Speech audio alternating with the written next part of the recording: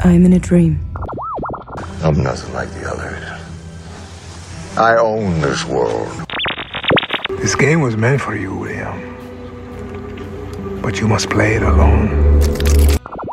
Where is the center of the maze?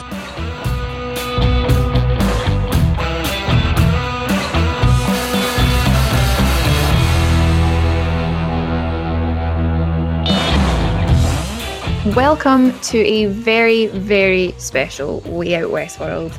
We were incredibly lucky to get to chat to one of our favourite actors on the show, Lewis Hertham, whose character of Peter Abernathy is not only incredibly pivotal to the series so far, but who I'm sure you'll agree acting has been absolutely outstanding. Lewis was very, very gracious with his time. We've talked about lots of things within the show up to season 2, episode 4, so be very careful if you haven't caught up yet. We chatted about his first time on set, going face to face with Sir Anthony Hopkins, and just exactly how much information of what Delos Corporation is up to he is privy to. So here you go. Here's our chat with Lewis Hertham. I'll just kick off by asking you what, in the first instance, attracted you to this role of Peter Abernathy? Well, oddly enough, I wasn't actually reading for Peter Abernathy.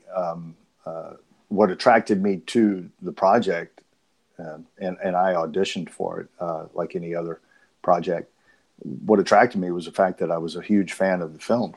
I was a pretty young fellow when that film came out, but it was pretty jarring, and it really stuck with me. And I've seen it many times. It's one of those little I would consider it a cult classic that that I was very familiar with. So when I got the call to come and audition for it, my manager called and he said, "We have an audition for you for Westworld." And I'm like, "What?" I said, "Is it a remake of the film, or what is it?" And he goes, "It's a TV series from HBO based on the movie." And I was like, "Wow!"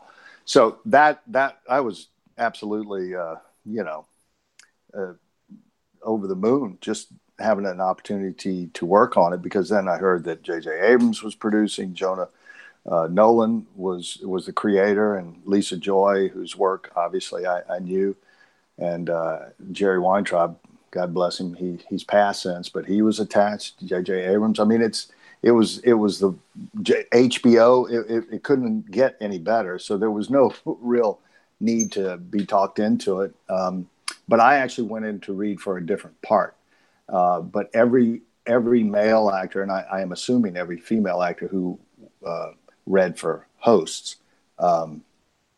did a scene that was basically a version of the Peter Abernathy, Dr. Ford scene. It was completely different characters and different dialogue, but they wanted you to exhibit your ability to be a host, and in my case, glitch, I guess.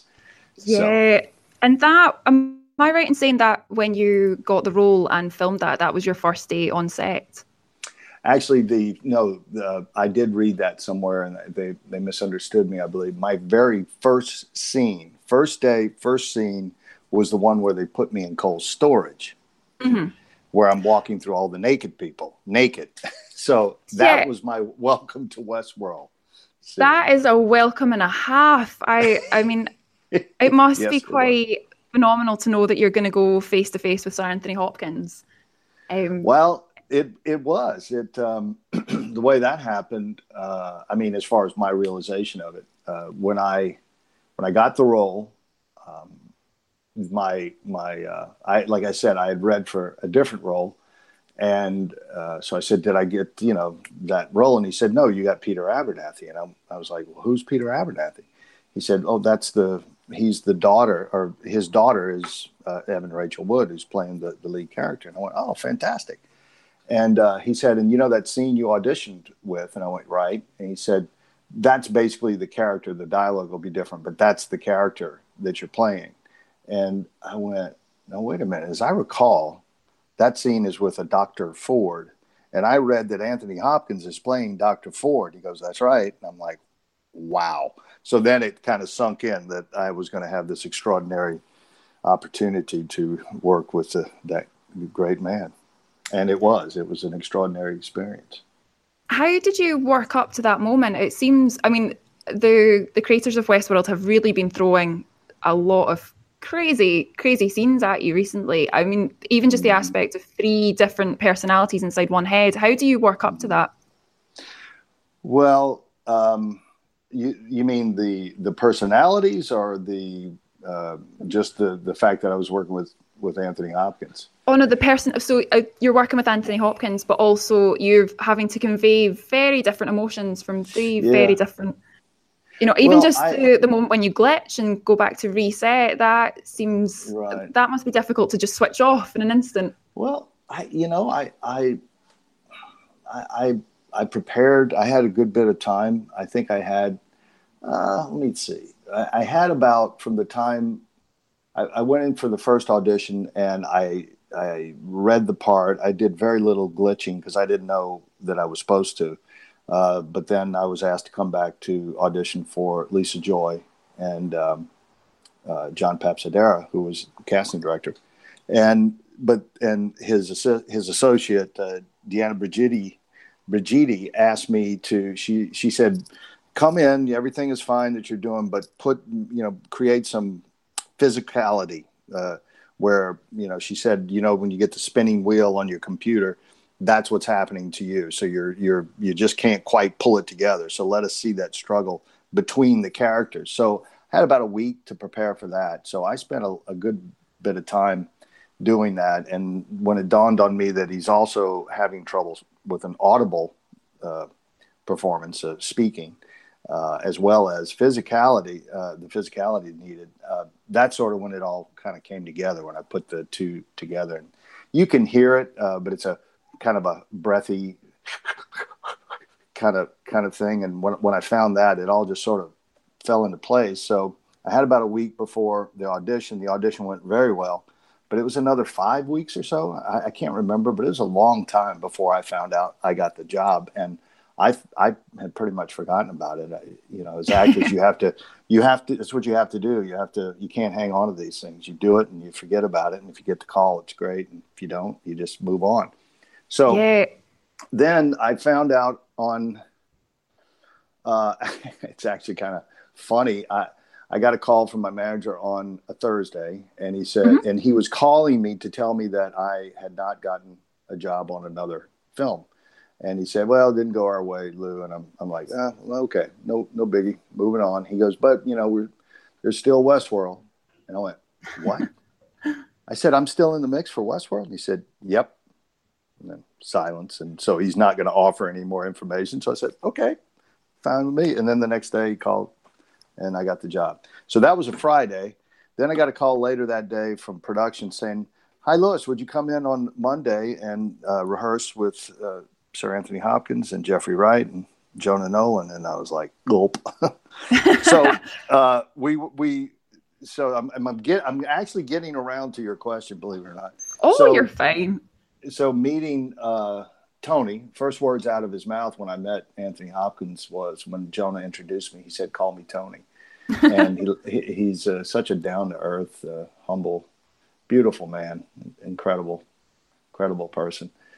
So that took a lot of the, anxiety away, because he was such a wonderful person. And then I had another, I don't know, quite a bit of time, several weeks, I think, before we actually shot the scene together. So I was primed and ready to go by then. It was like, let's go, man, turn the cameras on and let's do this thing. You must be so pleased that, a lot of fans quote that scene as the moment that they fell in love with the show, that they knew it was something special. You must be really pleased with the outcome. I am. That is so gratifying and humbling. Every time I hear that, it just, I have to stop and, sort of absorb it and think about, what a fortunate lad I am. Yeah, I think it was definitely the moment that, just kind of encapsulated what this ride of Westworld was going to be and going to become, seeing all these different emotions and that trigger. How in the know are you about where Jonathan Nolan and Lisa Joy are taking this? Very, very little. Very, very little. I'm a fan just like everybody else, and we get scripts for the episodes we're in, and that's it. So when you get a little bit of what's going on, but as you can imagine, I mean, imagine if you hadn't seen any of this season, and you just, I mean, you could take a pick. Let's say you saw if you saw this last episode, it would tell you an awful lot because of Delos's. But if you saw, say, episode 3 just by itself with the Confederados and Peter Abernathy glitching again, I mean, you wouldn't know where you are. So it's kind of the same thing. You get little bits and pieces, but it's not enough to tell you what the bigger story is. I think that it's absolutely off the chart brilliant.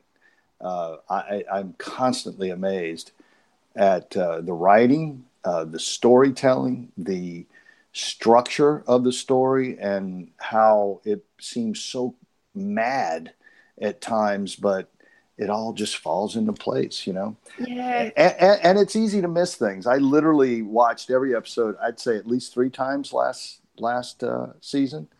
And then before, like during the run of it, and then before going back to work on season 2, I binged the whole thing again and still caught things that I had missed. Absolutely. Really? Even in your scene, the one we're talking about with Anthony Hopkins and Jeffrey Wright, even just when you mention both creators and look at Bernard, that's until you go back and rewatch that, it was a little bit of foreshadowing that you just... they both are involved in creating the host. That's why he's angry at him. But it's I mean, they've done amazing things building this show. And obviously, as fans, we love to talk about theories. Is that the same on set? Do you kind of start comparing the bits of scripts that you have and try and work out what they're doing? I don't really. I know that I've heard Jimmy Simpson say that Evan during season 1 was just brilliant at guessing what was going on, and he said like 8 out of 10 times she would be right. I did not experience that, because really the only time I worked with Evan was in the pilot in season 1. Pardon me. So no, I mean, I didn't. I got a little bit wrapped up in hearing the Reddit theories and some of the theories about in season 1, but I didn't take any of them that much to heart because I didn't realize how good the fans are at actually figuring this stuff out. Now I do know. Now I know. Many of them figured out, and I'm sorry to say, Laura, I know that you were wrong about. Yes. Yes, but that's okay. Still upset. I mean, yeah, that's okay. So yeah, they figured that oh gosh, her name is just escaping. Emily. Emily was Man in Black's daughter. But then again, some people were theorizing that that Delos had been, his memory and consciousness had been downloaded into Peter Abernathy, and I think that's probably a moot point now after seeing last episode. Would you say? Yeah. I don't know how. Yeah, I don't know how valid that would be. I mean, Abernathy's definitely having his own problems with the amount of information. Is it 35 years of data that's been put into him? I mean, that kind of brings me on to my next question. So you had that very pivotal scene with Evan Rachel Wood in episode 3, where you're glitching and she's been very caring to you. It was really the only sight of Dolores we've had this season. When we discussed it on the podcast, we talked about how it kind of felt to us almost like someone suffering from dementia and the family around them. Does anything like that come into your mind when you're preparing for scenes like this, or are you seeing it purely from a robot relationship kind of? I honestly, and I've dealt. My mother suffered with dementia before she passed, and it's a horrible thing. But I honestly did not approach it in that manner, and I have heard people say that it was very reminiscent of dementia. And then I went back and looked at it after hearing that, and I can see that. But no, I use my blueprint, and I like to call it the blueprint for the performance, is the script, and I stick very much to the information it gives me, because I'm not the kind of actor that has to, like, going through those emotions, that have to think about things in my past that made me feel that way. I really use the script, and I think just over the years, I've been doing this so long that you can flip that switch. At least I can. It's like anything that you can, get good at with practice, I guess. I love it. I absolutely love it. I mean, I love doing that kind of stuff. And it's one of the most gratifying things about this role, is that it is constantly challenging, constantly. And I guess having a great scene partner in Evan Rachel Wood as well must help. Oh, well, I've had two of the best scene partners in the history of the world here. I mean, Anthony Hopkins, you don't get any better than that. And quite frankly, Evan's work is extraordinary, because she does the same thing. She can go through those emotions just like that. And I'll tell you something, in that scene, it's such a beautiful moment when, when I recognize her and I say, "Dolores," and she goes, she stops, and you can just see her, "Daddy."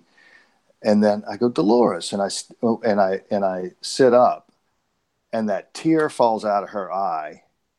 It's so beautifully lit. And I'm telling you, every single take that happened, whether it was on me or her, and she's just extraordinary. I tell you, I can't say enough about her. And, people give me a lot of kudos for those scenes, but you're right. You're only as good as the person you're working with. And I had the immense pleasure and the advantage, I might add, of working with actors of that caliber. It makes a lot of difference. The cast is absolutely phenomenal in the show. I mean, everyone's doing such a great job so far. Given the current climate with the Me Too movement as well, it must be exciting to be part of a big budget series where women are front and center. Getting paid. Yeah. And they're getting paid. They're both going to, Tandy and Evan are going to get equal pay. I think it's starting next season, but they've at least announced it. And it's fantastic.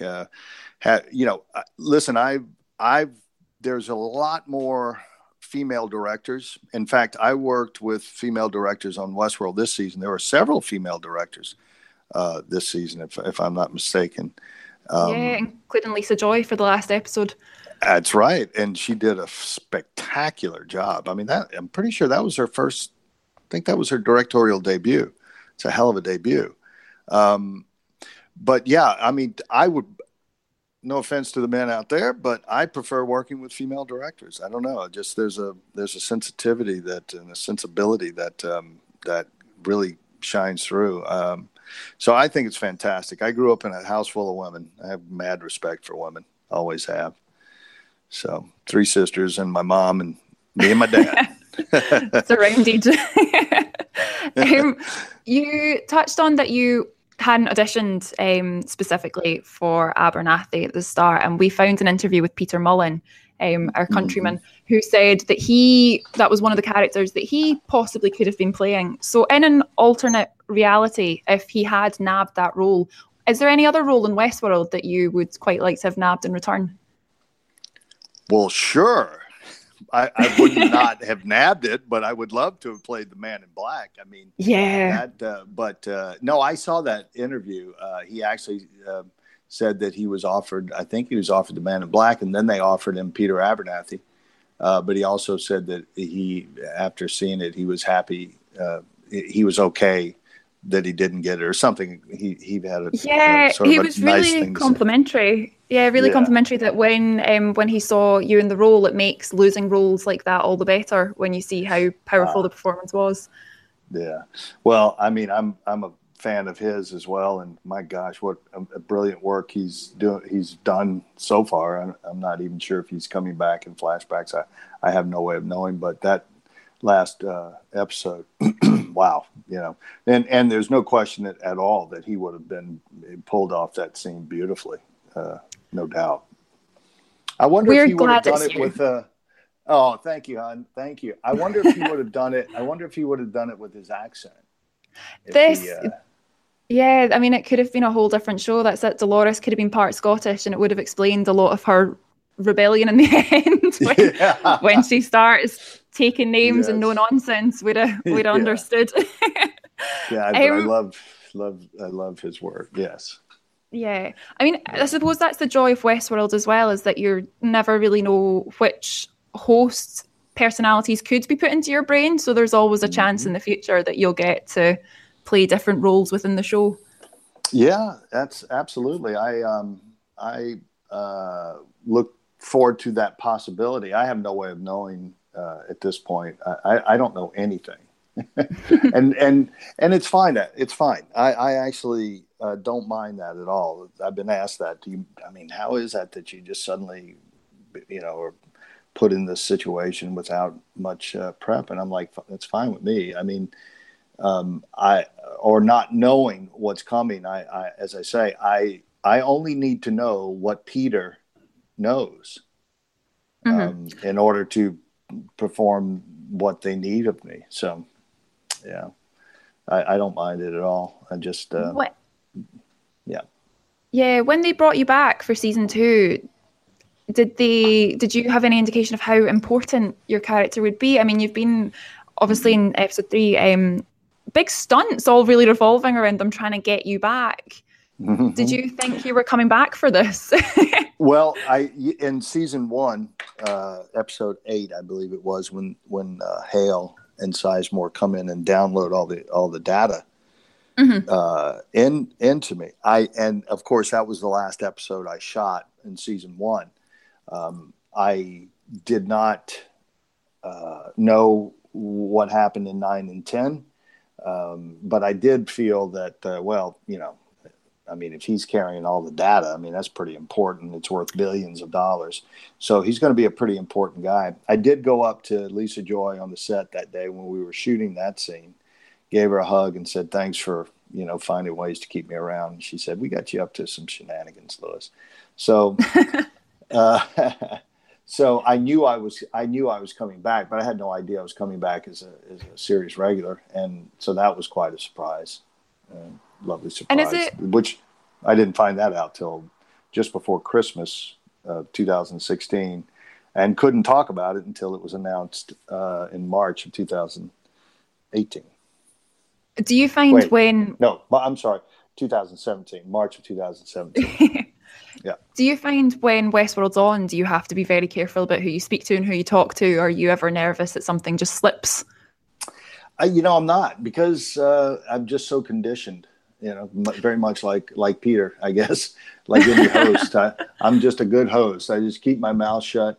And the truth is that I wouldn't, and when I do watch with friends and I get invited to parties, viewing parties, and people like, I was at a viewing party for this last episode and last week, and they're all going, I won't give away anything that has not already been divulged, but some of these people clearly didn't realize this in this instance, because they were saying, well, maybe Ford's this, and they kept talking about Ford still being alive and everything, and I went, Ford's dead. And they went, oh, okay, well, look, that's from the horse's mouth. And I went, I'm not telling you a secret. Jonah and Lisa have already stated very clearly that Ford was shot through the head. And, of course, we saw his rotting body there in episode 2, I think it was. Or was that the first? No, episode 2, I believe. And so, yes, he's dead. But the thing about Westworld, you can be dead, but that doesn't mean you're gone. As we're discovering, the Ford does appear to be in the cloud at the moment and keeps speaking to the man in black. It's very exciting to see who he'll turn up as next. Well, and that's what cryptic message. Yes, it's interesting what you just said. He's in the cloud. I haven't even heard it put that way, but that's a great way to put it. He is. Yeah, it's the only way it can kind of make sense in my own head at the moment. Yeah, he's. You were quite lucky as well in the first season that one of the key bits of dialogue, the violent delights have violent ends, was one of the lines that you got to say. You must be so excited to get these scripts with all this beautifully written, little bits of Shakespeare thrown in. Shakespeare, John Donne, Gertrude Stein. It's really great, and of course it forces you to do more research than you may have done on some of those characters, some of those authors, poets, writers, and it is beautiful. It's beautiful, and it's sort of gratifying to be the first one that said these violent delights have violent ends, and I still don't know how Peter was programmed with that. I still don't know why Peter glitches when he sees the photo. I mean, I have we get the impression that it's because he sees this cityscape that he doesn't understand, but a lot of people were, and it was a very interesting theory that, seeing if he was Delos's consciousness was in him, then he was seeing his daughter, which made him go haywire. Remembering that this is somebody that he, but again, like I say, I think that theory's been squelched. After seeing James Delos in the last episode not looking too healthy and then being set on fire again. Yeah, you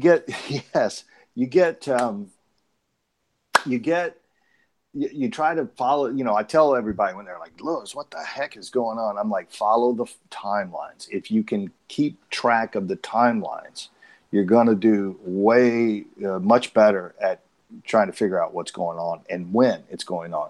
So Ed Harris walks in as the man in black at the end of the last episode when we know everything's gone to hell in a handbasket. But is he, he is now aged enough to where Ed can play him, but where is that? What space in time is that? Could they still take that consciousness and put it into Peter Abernathy?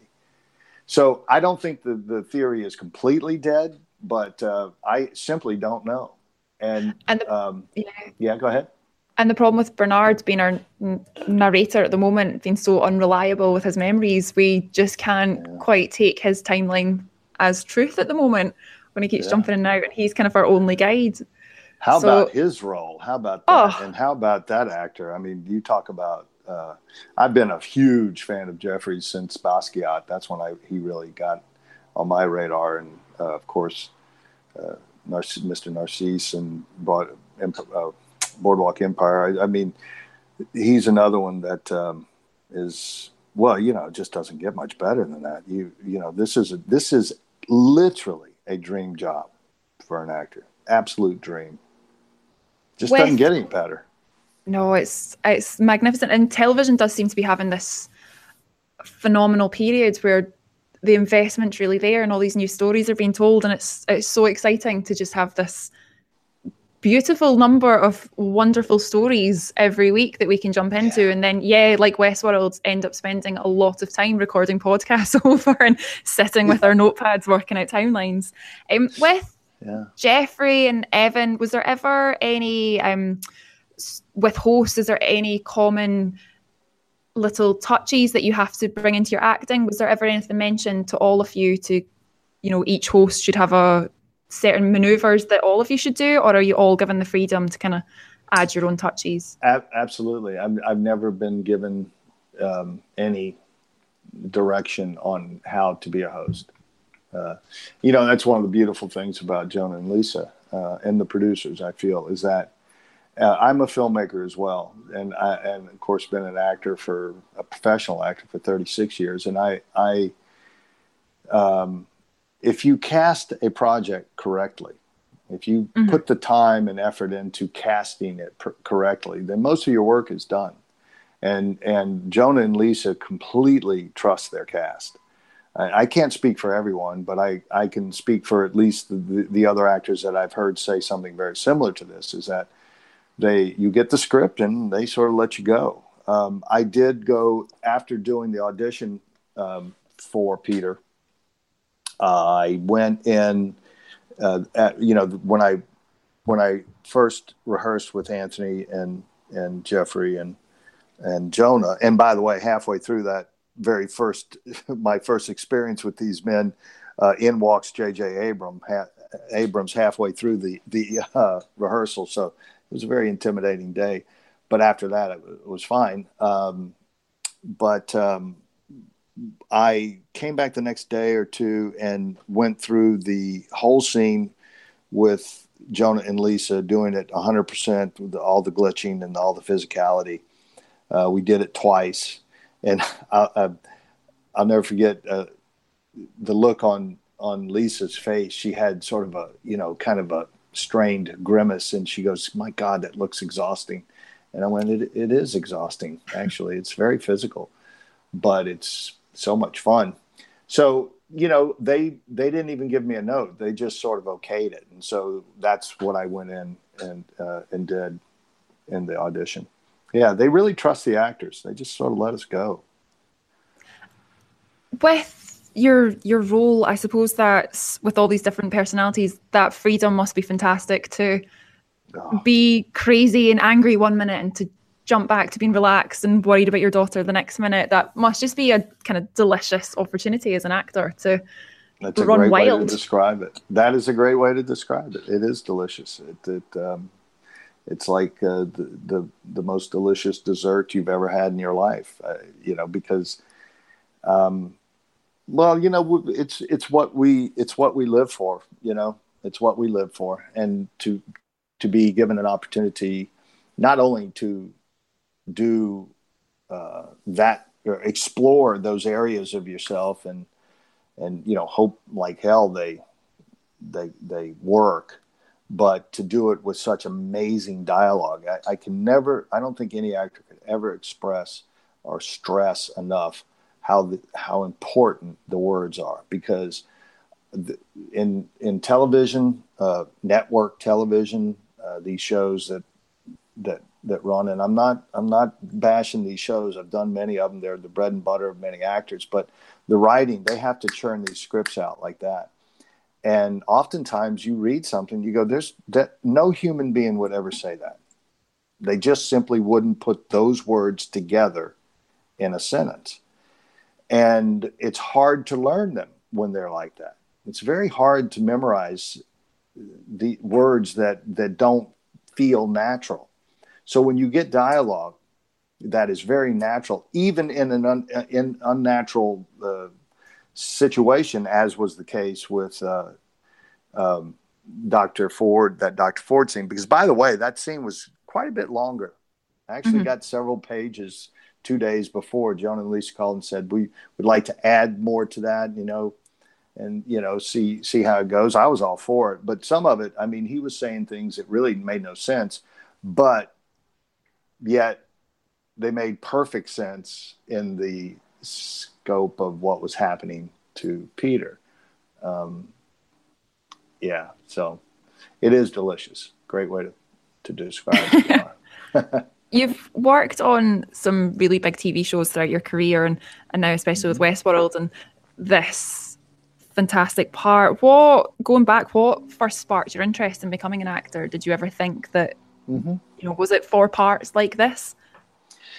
Actually, what sparked me to get into show business was the 1968 film, Steve McQueen film, Bullet. Oh, wow. And I wanted to be a stuntman before I became an actor. I wanted to be a stuntman from the age of 12, all through the rest of, through high school, college. My goal was to be a stuntman. And then in the late 70s, I had started doing some modeling, and I was working in a men's clothing store, and they had me do some of their ads. And then one thing led to the other, and I started doing modeling and photo print work and TV commercials. Still wanted to be a stuntman, but these were things that I was just sort of, given the opportunity to do. And then my agent at the time, her name is Dee Cawthorn. She was my agent in Baton Rouge, Louisiana, where I grew up. And one day I was in the office, she put a script in my hand. She said, "Read this." And I was, "What is that?" She goes, "It's called The Rainmaker. It's a play by Ian Richard Nash, and they're doing it out at the little theater, and you should audition for it." And I'm like, "Dee, I don't know about that. I don't know if I'm ready for something like that." Because I had, thought about acting a little bit. It started creeping into the lexicon of my my thoughts. And Mhm. so, long story short, I went and read for one of the minor parts, and I ended up getting the lead. Played Starbuck, and that changed my life. That's when I realized that's what I should be doing. And within a year, I was out here in Los Angeles, pounding the pavements as a wannabe struggling actor. That's how it all started. It's fantastic, and we're definitely glad that you took the plunge that your agent got you to Thank you read. so much. I mean, you've worked with some amazing people, and it does just seem like Westworld must be the most, such fun just to get all these characters and to be on a show that everyone's tearing apart and trying to work out, and you hold some of the secrets. It must be fantastic. It is fantastic. It just literally does not get any better. And I'm well into my career, of course, and I've been at it a long time. I've had a nice career. I've played a lot of great characters. I've worked with a lot of great people. I've worked on some really great shows.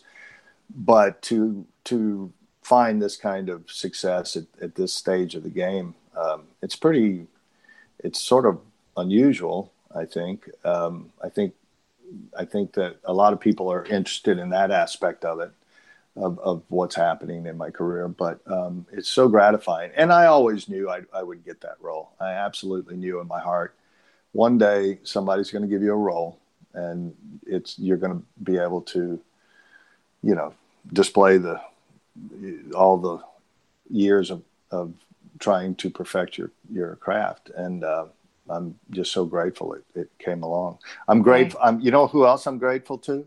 Peter Mullen for not accepting the role. I think it's worked out well. I wouldn't be talking to you right now. I know. I was going to suggest if you wanted us, we could hunt him down here and fight him or tell him off for trying to take your role. But no, I think it's worked out well. I think. Yeah. No. If you should have him on your show. We'll try. We'll definitely try. There's just so many fascinating characters right now. We want to get round everyone and just find out, what do you know? Tell us what you know. Well, I can. Yeah. Well, let me just tell you, Laura, that's not going to work. Yeah. No. But you said so yourself earlier on. You really don't want to know. And when people ask me stuff, I say, do you really? Even if I told you I was going to tell you that, do you really want to know? And they're like, no, you're right. And that's the extraordinary thing about this show is that never. I mean, I think Lost. I hope JJ doesn't hear this, but I was never a big Lost fan. I watched it a little bit and just I never really got into it. But I know that there were a lot of similarities with the people trying to figure out what was happening. But to my knowledge of shows I've watched, I've never watched a show that involved people as much as this one and required as much of the viewer as this show does. Really requires you to hang on every single word, as well as I heard Jeffrey Wright just yesterday. I was listening to an interview that he did, and he said, look at things on the walls, look at things in the background, symbols and all of this. You just cannot ever let your guard down if you want to follow every aspect of what's going on with this show. I mean, it makes my brain hurt. I'd rather do a glitching scene than try to figure this stuff out. Work out what's happening. Yeah, even obviously you mentioned the Reddit boards, and it's amazing how. Yeah. I mean, before the podcast, we'll watch the episode a couple of times, but even then we go on the internet and someone spotted one character that was in it 5 episodes before that are just turned up again, and you're going, how have I missed that? But yeah, it's like you say, I feel like there should be a university course, a college course just on Westworld teaching us. I'm willing to bet that there will be one day. Oh, surely, yeah. I think there will be. Once this show has run its course, however many seasons it goes, it would not surprise me at all. And I would put forward that some of your scenes definitely would be put forward in acting classes. I mean, some of the stuff that you've been doing and the multiple personalities and the challenges that you've had in that show. Yeah, I hope very much that, and I think it will be. I think Westworld will be looked on fondly for many years to come. One I of do the things that we like to do in the podcast is to just throw the question out there of, so no connection to Peter put somebody on Abernathy. the spot. Yeah. Go ahead. No connection to Peter Abernathy. You're just going in as yourself. Where in Westworld would you like to end up? Nice long weekend, vacation. What would you go see first? Wait, if Lewis Hertham went to Westworld? Yeah, Is that what you're asking? Yep, you've just jumped off the train, you're a newcomer. Where would you go? Well, every red-blooded American boy and probably a lot of red-blooded Scottish boys and French and English and who knows, all want to be cowboys. I mean, we grew up watching them. It's just such a romantic and exciting time in history. So I would go straight to Sweetwater and, go to the saloon, now I'm not so sure I would people ask me, would you wear the black hat or the white hat? I'm a white hat kind of guy, so I don't know. Maybe I would put the black hat on, or at least go with the white hat first, kind of like the guy on the train, the pilot said. He went with his family, had a great time, did all the kid stuff, and then came back by himself 2 weeks later, went straight evil, I think he says, in the best time of his life. So I would definitely go. Yeah, I'd go into the town. I'd go into the city and try to experience what that life may have been like. But one of the things that, and I heard the costume designer talk about this, Sharon. She was saying that you want the costumes to be authentic, but not too authentic, because it is a theme park after all. Mm-hmm. So, you're going to experience the Old West and to a very high degree, but maybe not to the complete authenticity that, because I mean, think about what that must have been like, the clothes that people wore and they rarely bathed, and what that must have kind of been like, you know what I mean? Not a great vacation. If it was incredibly accurate. Yeah. I mean, on our show, Mac discussed that he would wear an all-white outfit, and immediately Gary and I thought to how impractical that would be. We were sitting there going, you can't ride a horse wearing an all-white outfit. You'll just get dirty. I think it'll take a while to switch our brains off into... Yeah, it would be white for maybe 2 hours, and then after that it would be beige or dark or light brown. Yeah, I can't see it being a practical choice. I mean, personally, I think I'd go the safe route. And like you say, build yourself up to venturing out. There's a lot of scary places in Westworld, as we've discovered. Yes, there are. And I'll tell you, when you walk onto that set, the Sweetwater set, the Western town, I mean, it is, you feel like you're back in the Old West. I mean, it's extremely authentic. Of course, that's the same set that they use for Deadwood. Remember that HBO series? Yeah. Same exact place. That's wonderful. And with the set being so beautifully created and your outfits being so beautifully created, I mean, I'm aware many of your first scenes, unfortunately, you did have to be naked, so you didn't get to experience them as much. These beautiful costumes. True. But does that all help get you into the Westworld?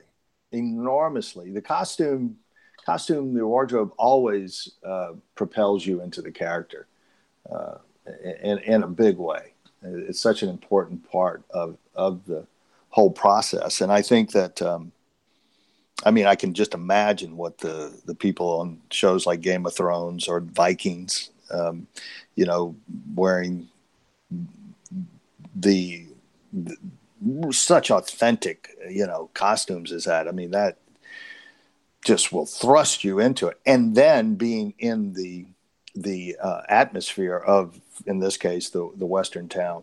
Yeah, it's all part and parcel of the whole package of being able to deliver an authentic performance.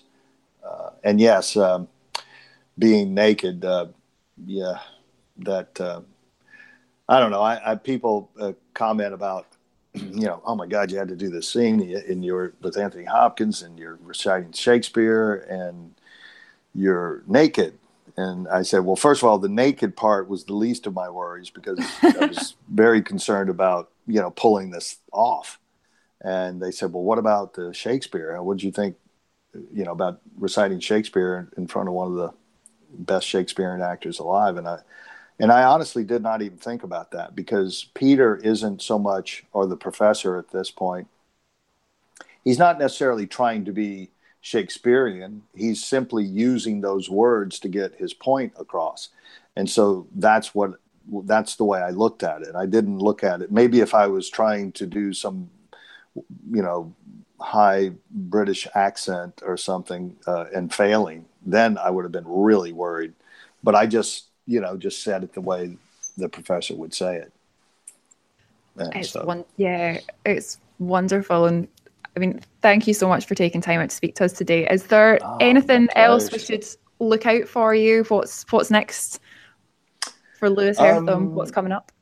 I have I'm in a Johnny Depp film called Labyrinth, which do you guys get everything that comes out in America pretty much? Pretty much. Yeah. Everything's it's gotten a lot easier. Before, we used to be months behind and we used to sit jealously just waiting for the next big thing to come out. But I think, especially with television, especially with Westworld, now we get simulcasts, so they'll show us out at 2 a.m. so that we can watch at the same time.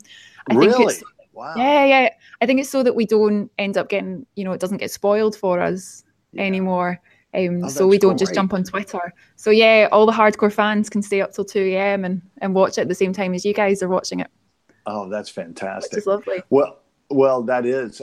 And then as far as films, I guess y'all get the big films is pretty much the same time anybody else does it.